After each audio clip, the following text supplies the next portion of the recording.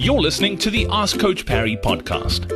If you'd like to join thousands of other runners from around the world who are getting direct access to Coach Parry, his science-backed training plans that work, and a community of runners to motivate you and hold you accountable, then head over to coachparry.com/ask. Welcome on to this edition of the Ask Coach Parry podcast. It's great to have you back on. And today's question for the coach is from Simone, was posted in the forums on the Coach Parry online training platform. Lindsay, nice to catch up once again. Simone wants to know about sleeping. I love sleeping. I know you're a big fan of it too. She says, can you talk about recommended or sort of required amount of sleep before marathons and ultimately in the build up to big races like Two Oceans or Comrades? Is there like an ideal amount of sleep you should be getting every night?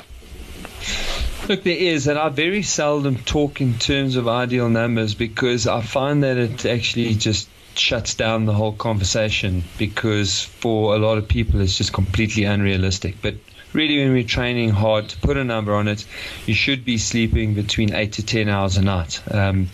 Most people are dealing with between 4 and 6. So if you hurl 8 and 10 at them, they're just like, get out. I'm not. There's no point discussing this any further because I'm not going to do it. So I think for me, what's much more important is ensuring that however many hours we're sleeping, be it 4, 6, or 8, that we ensure that the quality of that sleep is really good.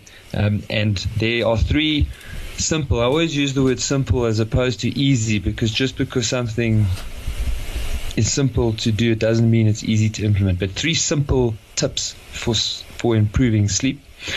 The first is to get off screens for between 30 and 45 minutes before you sleep. That makes an enormous difference to the quality of your sleep.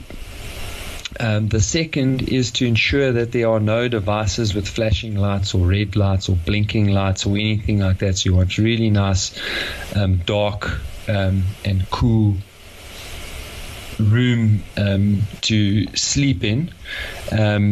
And so that jumps into the third one, is that you want to try and keep that sleeping space relatively cool. And if we can nail those 3 things, then we are going a long way to improving our quality of sleep and in ensuring that we recover really well while we sleep.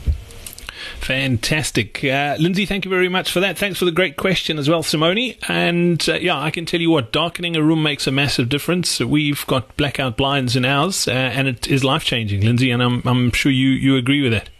Yeah, look, blackout blinds are fantastic because particularly in summer, when it's starting to get light very, very early, on the days that you don't have to wake up early to train, you really want to be able to take advantage of that extra hour of sleep. And blackout blinds are absolutely gold for that. They just don't do anything for the hardy dars in Gauteng. Hey, it's Brad here again. Thank you so much for listening to this episode of the Ask Coach Parry podcast. Before I go, don't forget to save your seat in our upcoming Comrades Marathon training webinar. You can head over to coachparry.com/webinar for all the details. And if you've got a question that you need help with, or if you'd like to run as well as we know you can head over to coachparry.com/ask.